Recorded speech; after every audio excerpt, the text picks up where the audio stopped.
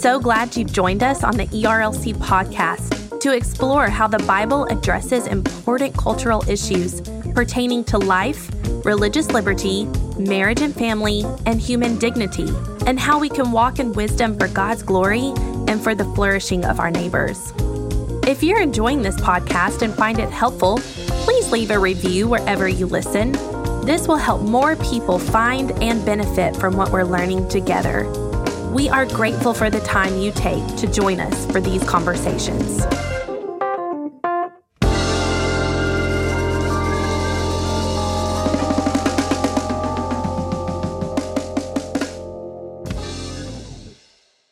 You're listening to the ERLC podcast. I would be the one who would hack into the American Airlines system and go, Mwah. That really is kind of weird if you think about it. That's really kind of weird. That is the type of hacker I want to be. Hello, and welcome back to this week's episode of the ERLC podcast, where each week we'll be talking about our work at the ERLC and focusing on what Christians should know about the things going on in the world. I'm Lindsay Nicolay, and with me this week is, I'm trying to think of new ways to introduce you. Nope, just Brent Leatherwood. Back with me once again. Back with me once again, 2 weeks in a row, which is really a phenomenon, is Brent Leatherwood. Yeah, Welcome to the show. And it almost didn't happen this morning. Because you got stuck? Well, no, because I was talking to this conference and I was kind of thinking, you know what, I could probably stay there for a few minutes longer and not come in the studio. And left me hanging. Yeah, well, maybe. It's not a very presidential move. No. I mean, I had the forethought, and thankfully I was convicted. Convicted you, yes, so that you needed to fulfill your duties and not leave me hanging. Well, let's go ahead and talk about what's been happening lately, and we'll start with what the ERLC has been featuring this week. And our first piece is by Caden Christian, who actually was an intern of ours this past summer and has now come on staff. Yay, Caden. We are so glad that he is joining the team. And he did an interview with a really neat organization that Brent actually shared on Twitter. So I'll let him tell you about that. But it's titled The Need to Serve Pregnant Women on College Campuses, an interview about Baby Steps at Auburn University. Now, while Baby Steps is not a faith-based organization, they are doing work that is what we would say as Christians is consistent with a biblical ethic of human dignity and the sanctity of life. They help women on Auburn University's campus who find themselves pregnant parent their children and finish their education. So the founder and then the director of operations now, both were in similar situations. And they share in the interview, both women felt that they had to choose between either life for their child and parenting their child or finishing their degree. And they didn't feel like they had the resources available to help them do both. So the founder actually chose to end the life of her child. The director of operations did not, and they were able to come together and begin this organization and serve these women and provide either residential care or just care outside of actually living in their facilities. It's an amazing organization. And again, while they're not faith-based, their example is certainly something that Christians should be emulating because of what we believe the Bible teaches about the sanctity of every single human life. So post-Dobbs, we're going to have to get creative with ways that we can support vulnerable mothers and help them to choose life for their children. And not only that, but if they choose to parent their child instead of making an adoption plan, we help support them along the way. So I love Baby Steps and the example that they're setting. They're actually looking to expand to other college campuses, which is incredible. So stay tuned for news about that because they are hopeful that that will happen sometime in the near future. Yeah, that's fantastic. And I love the fact that we're highlighting this organization, particularly this week with the White House announcing new initiatives to direct resources that are pro-choice in nature, pro-abortion in nature to our nation's colleges and universities. And the fact that we were able to highlight an organization that is actually doing this kind of work, this kind of pro-life, pro-mom, pro-baby work at a university is incredible timing. So kudos to you for setting that up, Lindsay. And I highlighted this organization, Baby Steps. I was speaking earlier today on the day that we're recording this. I was speaking earlier today to a conference, and it was a group of pastors And they were just asking, like, who are some other organizations out there that we can be working with? And I talked about the specific need of mothers on college campuses who, they're pregnant and they think, well, I'm not going to be able to pursue the rest of my education because of this. Or the even more insidious kind of thought being, I need to take the life of this child in order to pursue my education. And organizations like Baby Steps, they come in and wrap around that mother and provide her with materials, or even, I love this, housing, so that they can be in an environment where they can have the child and raise the child while they continue pursuing their college degree. I mean, it's a beautiful story. I'm so glad that we were able to highlight them. And even though it is not a Christian organization, they love having Christian volunteers and volunteers of any background who are interested in serving these mothers. And that we not only need to support organizations like this, we need to be developing them out of our churches. And I know that a number of churches have ministries that come around mothers who are in these situations and feel like they have no support, feel like there is no hope, feel like maybe the only way out is Planned Parenthood's preferred avenue of abortion. And we need to be the people who are ready to serve. And I'm thankful that our churches are doing it in many ways. I'm thankful for Baby Steps, organizations like Baby Steps, who are wrapping around these mothers so that they can flourish and their children can live and flourish as well. And some might say, well, why does a woman need to raise her child and finish her college degree? Just give up the college degree and take care of your child. But the reality is that for a woman to be able to have opportunities, more opportunities and the provision to be able to take care of her child, an education and a college degree helps greatly. It matters. And so completing that degree will enable them to be able to more than likely care better for their children and not face as many obstacles. The other thing is I want to give credit where credit is due. A shout out to our colleagues, Amanda Hayes, for bringing this organization to my attention. And then, of course, Caden for developing some questions and doing the initial conversations. And then the Lord always causes the timing of this to line up. It just is amazing how that happens. So really, the credit is due to him for the timing of this coming out. And then the second piece that I want to highlight today is really important. It's by Jason Thacker. And what it's describing is a bit complicated, but the reality of the situation is not complicated. And that's what the title of the piece is. And it's titled, The Disastrous Moral Harm of California's Transgender Refuge Bill.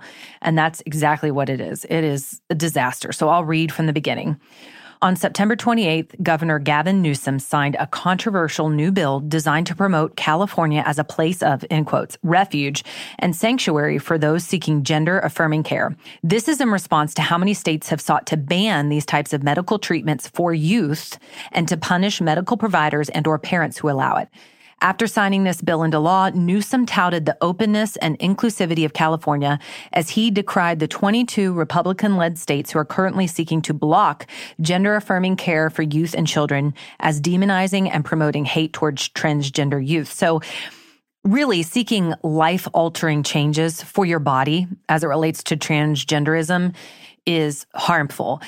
And then when you put into play that we're talking about youth here and youth outside of their parents' care and calling your state a place of refuge for these children to permanently alter their bodies before they can even drive is just lunacy.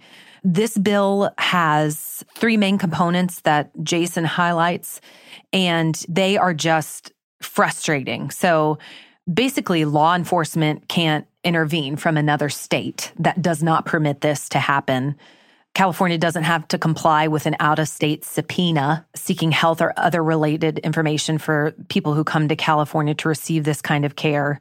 And then it prohibits law enforcement participation in the arrest or extradition of an individual that criminalizes allowing a person to receive or provide gender-affirming health care. So it basically, youth and children can come and have these life-altering procedures done to them without anyone intervening, including their parents, who are the ones who should be able to make the decisions about this and should be aware of this. So I'm thankful that Jason wrote about this. At the end, he talks about how Christians can think about these issues, how we need to be sober-minded, the importance of the family, and how we must speak to these matters. And I'll just end with this from Jason's piece. Christians must remember it's not loving to speak a lie or affirm something that is simply not true, no matter the cultural pressure to do otherwise. We also must do so remembering that those caught in these lies are made in the very image of God and deserve our love and care. Many of us know and deeply care for those in our communities and families who are walking through these types of issues. Regardless of one's sexual brokenness, there is hope in the name of Jesus for radical transformation, just as there is for all who sin. Well, so one of the concerning aspects of this, there are a multitude, as you just put it, Lindsay, but the proponents of this bill, they will try and say, no, this is actually supporting families. But in fact, it is going directly at families, and it is trying to put government between parents and their children.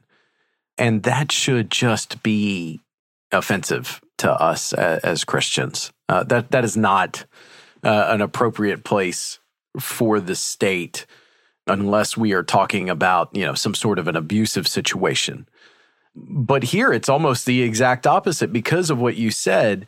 Individuals who do want to irreparably change their bodies, they're basically being invited to do this. It's almost, we talk about states like California doing abortion tourism and becoming a destination for abortion. Well, here they're doing almost like transgender tourism.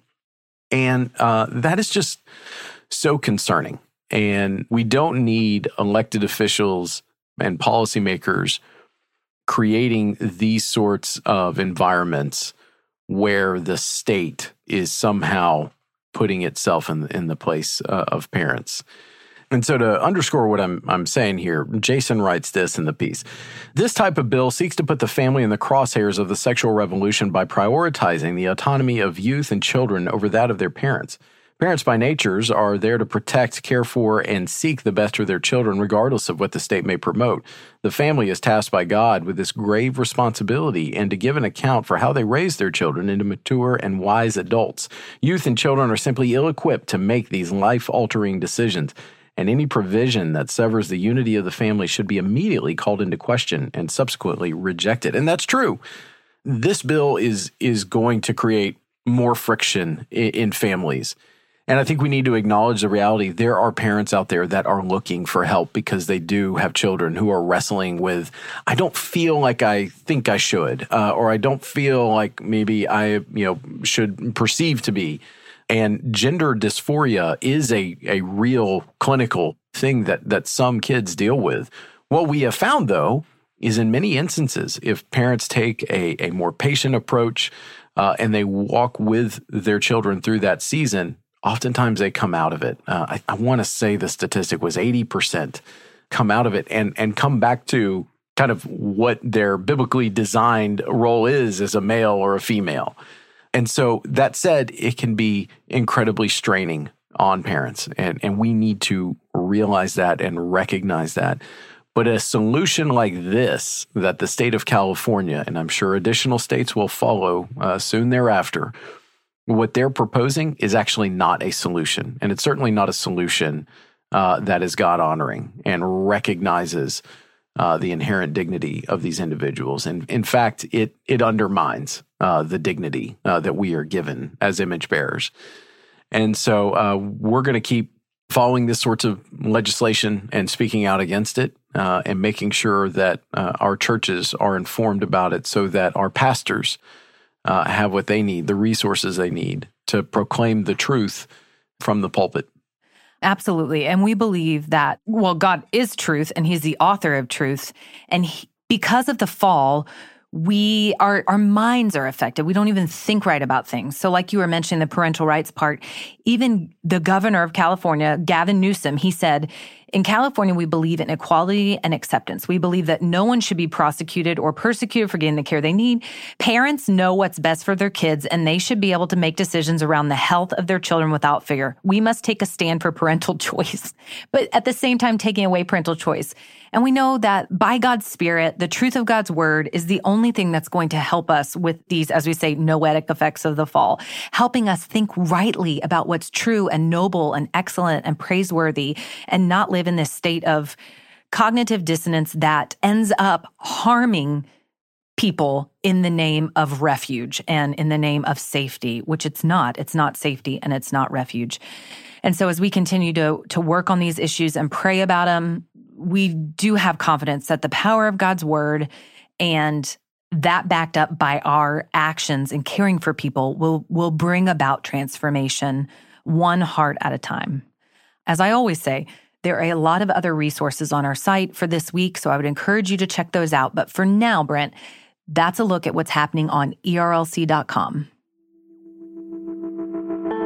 And now for our culture section. Brent, why don't you let us know some of the biggest stories of this week? Yeah, with some of the biggest stories of the week were covered by Baptist Press. And so our first two stories are actually going to come to us from BP. And this first article, it's huge. It says National Cooperative Program giving tops $200 million for the first time since 2008. Lindsay, where were you in 2008? I was graduating from Southern Seminary, actually. Well, there you go. I guess it depends what time in 2008, but yeah. Just the year 2008. And then I was searching for a job after that. There you go.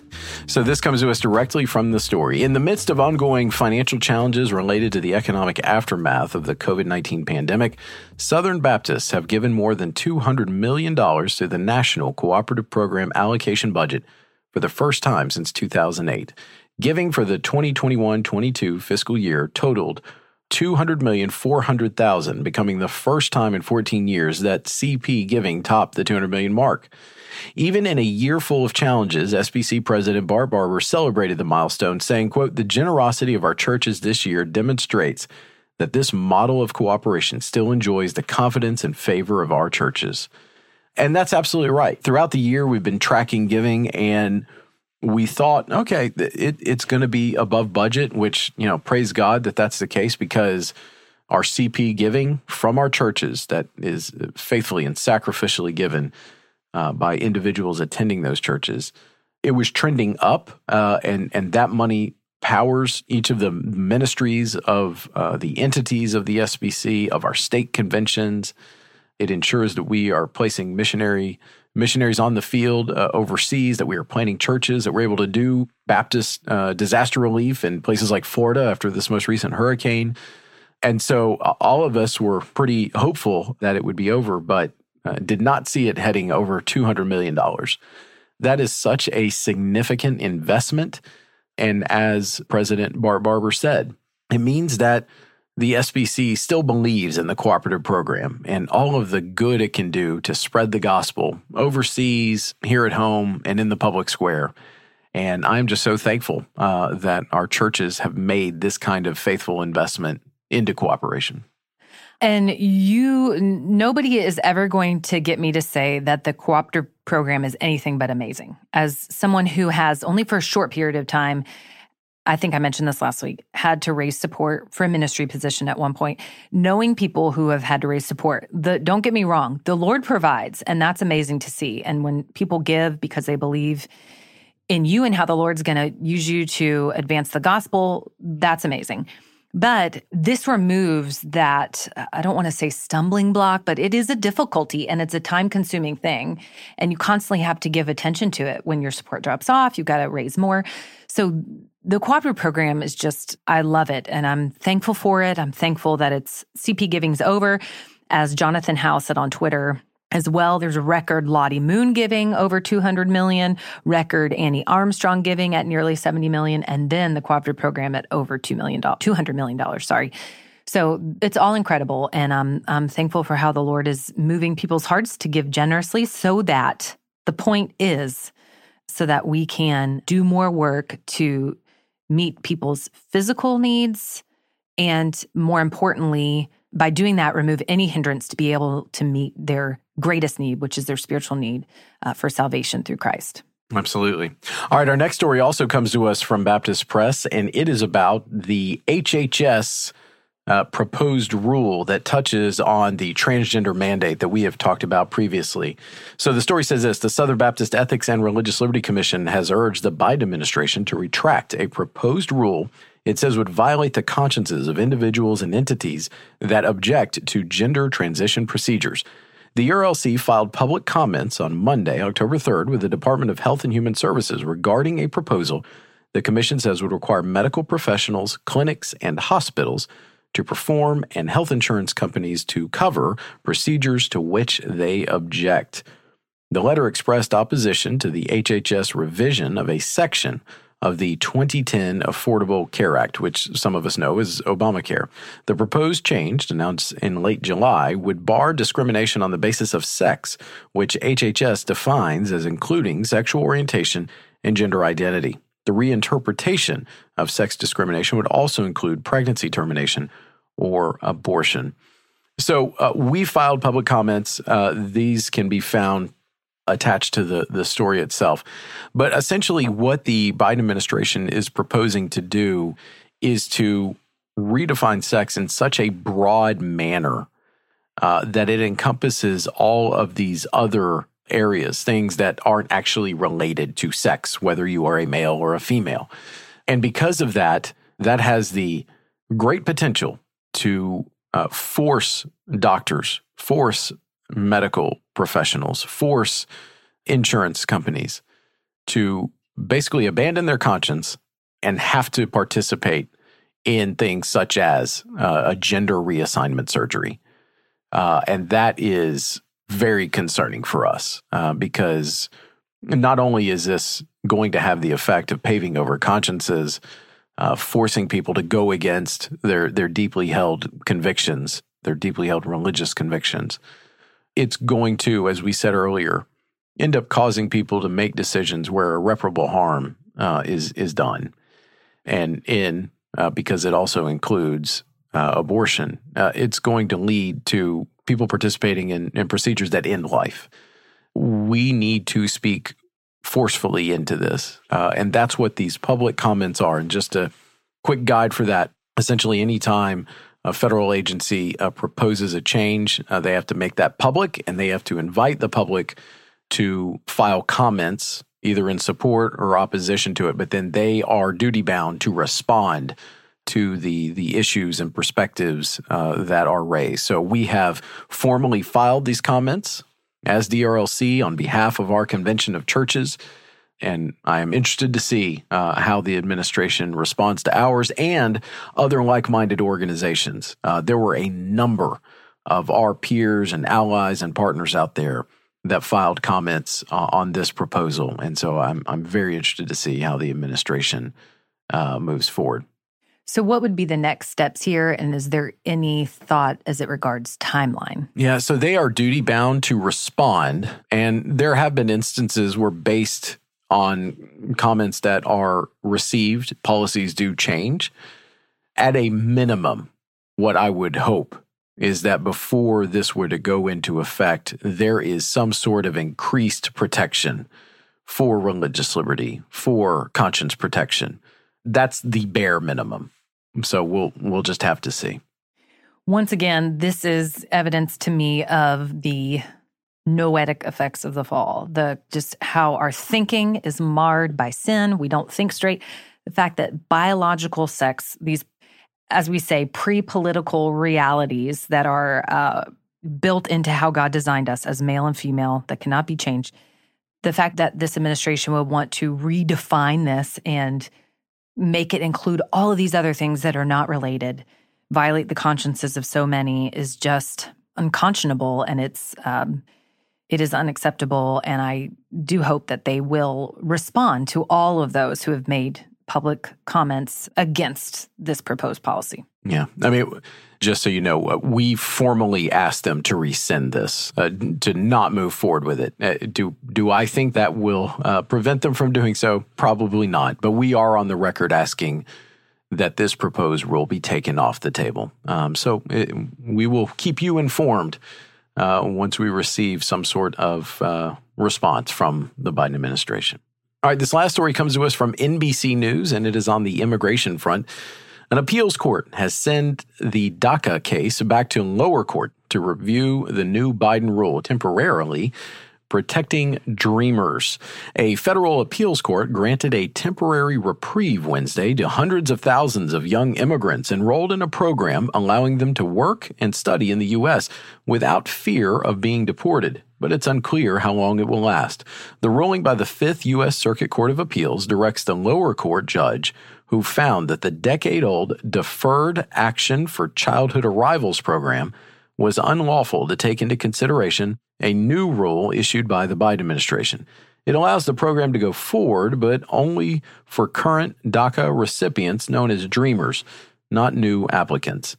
The rule review could preserve DACA for at least several more months, but its future is far from assured, especially given the current, more conservative composition of the U.S. Supreme Court. A Justice Department spokesperson said in a statement that the agency respectfully disagrees with the decision and will continue to vigorously defend the lawfulness of DACA as this case proceeds.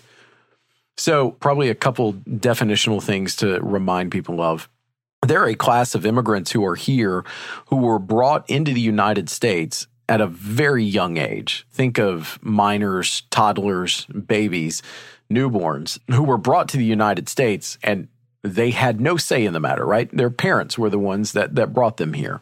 Those individuals, the context that they have only ever known in their lives is American, and they rightfully think of themselves as Americans. But their parents did not formally go through the process of becoming legalized. And so they're trapped in this situation where they're not by birth U.S. citizens, their parents are not legally here, and so they're put in this category called Dreamers. The DACA program is a program that allows them to stay, but it's not in law. It is essentially administrative action. And that's where this becomes problematic. As a matter of fact, the ERLC now, since the beginning of the DACA program, has said we are thankful for the spirit to try and have compassion and help these individuals out who, by all rights, they're Americans.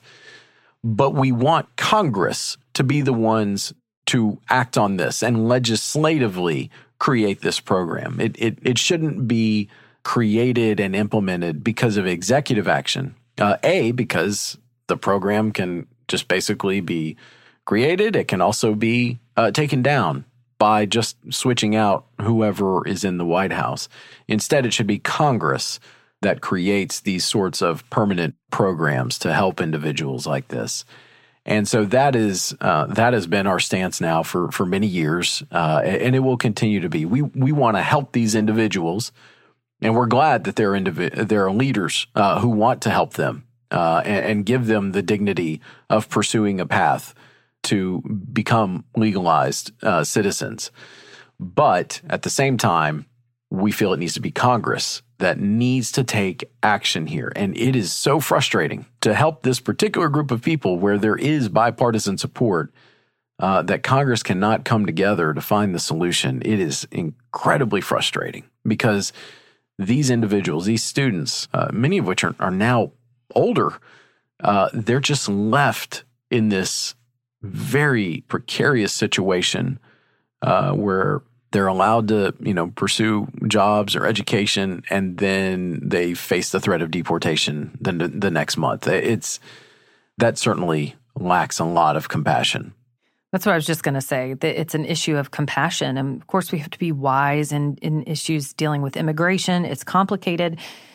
But I think of myself, and it's like if somebody just decided to, not decided to, if I was deported today back to Europe, areas in Europe where my family came from, I wouldn't know what to do. I wouldn't know the culture. I grew up here. I don't know anything. I can't imagine how terrifying that would be, how frightening, how disorienting. So I'm thankful for the ERLC's work here. I'm thankful for the stance that we take. Surely, in the midst of all the complicated conversations about immigration, we can have compassion for the individuals who are facing these realities. Right. We can have compassion there. And you have to separate it out from the wider immigration discussion, right? We can be a people who want to have compassion on this select group of individuals and help them out of the situation that they're in through legislative means and legal means. And at the same time, we can also be a people that want our borders protected and defended and not be just, so porous, and want a strengthened system that allows for individuals who want to come here and pursue their lives and their flourishing. We can want a robust system that allows for that. And all of those things can be held together in a consistent fashion. There's a lot of voices out there that want to separate them or make you think one thing about the other. And so therefore all of it, no. I think the Christian response is we need to help people who are in need, and let's be an advocate for those who are marginalized and those who are forgotten. And at the same time, we can want the best for the city that we have been called to live in, the country that we have been called to live in, and ask our government to do more to keep us protected and safe. And just based on the history of America, ask for a system that allows for those individuals who are either fleeing persecution or just wanting to seek a better lives for themselves and their families to be able to come here and be Americans.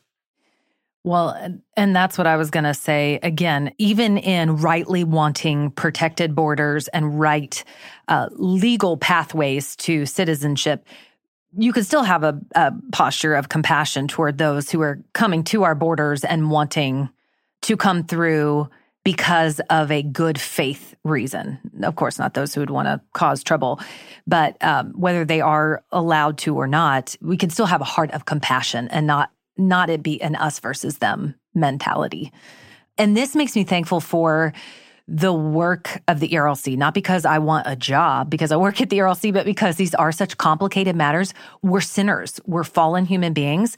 So it makes coming up with solutions incredibly difficult. And that's why we need believers in the public square and in this space to be able to think wisely about these matters and advocate continually. So just as a last little fun cultural thing, last week we talked about Aaron Judge and the 61st home run 61 years ago. And because you like baseball, I don't really like baseball because I just wasn't raised on it, but because you like baseball, I saw on the news that he actually did hit his 62nd home run. That's big news, right? Aren't you excited about that? I'm just trying to figure out why you don't like baseball. Well, I just wasn't raised on it. It's America's pastime. I was raised on football. Nobody taught me to like baseball. So now when I watch it, I don't truly understand it. It just seems kind of a little boring. But, I'll watch the big things like the World Series. Yeah, I feel like you need to have a Pauline conversion here for baseball. For baseball. I'm going to try and figure out how to orchestrate that. But yes, Aaron Judge hit his 62nd home run, which for baseball purists like me who call into question folks like Barry Bonds who hit 73 home runs in a season, and he has the Major League Baseball record. I feel like there needs to be an asterisk there. That was the word that we talked about last week, right? Yep. But so Aaron Judge he doesn't have any sort of the suspicions about him and the performance-enhancing drugs that Barry Bonds had. And so this is just a great moment for baseball. What a great year for baseball. Him getting to 62 on the next to last day of the season. Albert Pujols hitting 700 career home runs, getting him into the top 4 all time. It's just incredible. And the Braves, the Atlanta Braves, the official team of the Southern Baptist Convention, them winning their 5th straight division title, well on their way to defending their world championship. I am just pleased. This is a great time of year if you're a sports fan. Got baseball playoffs, college football is back and just in the middle of their season.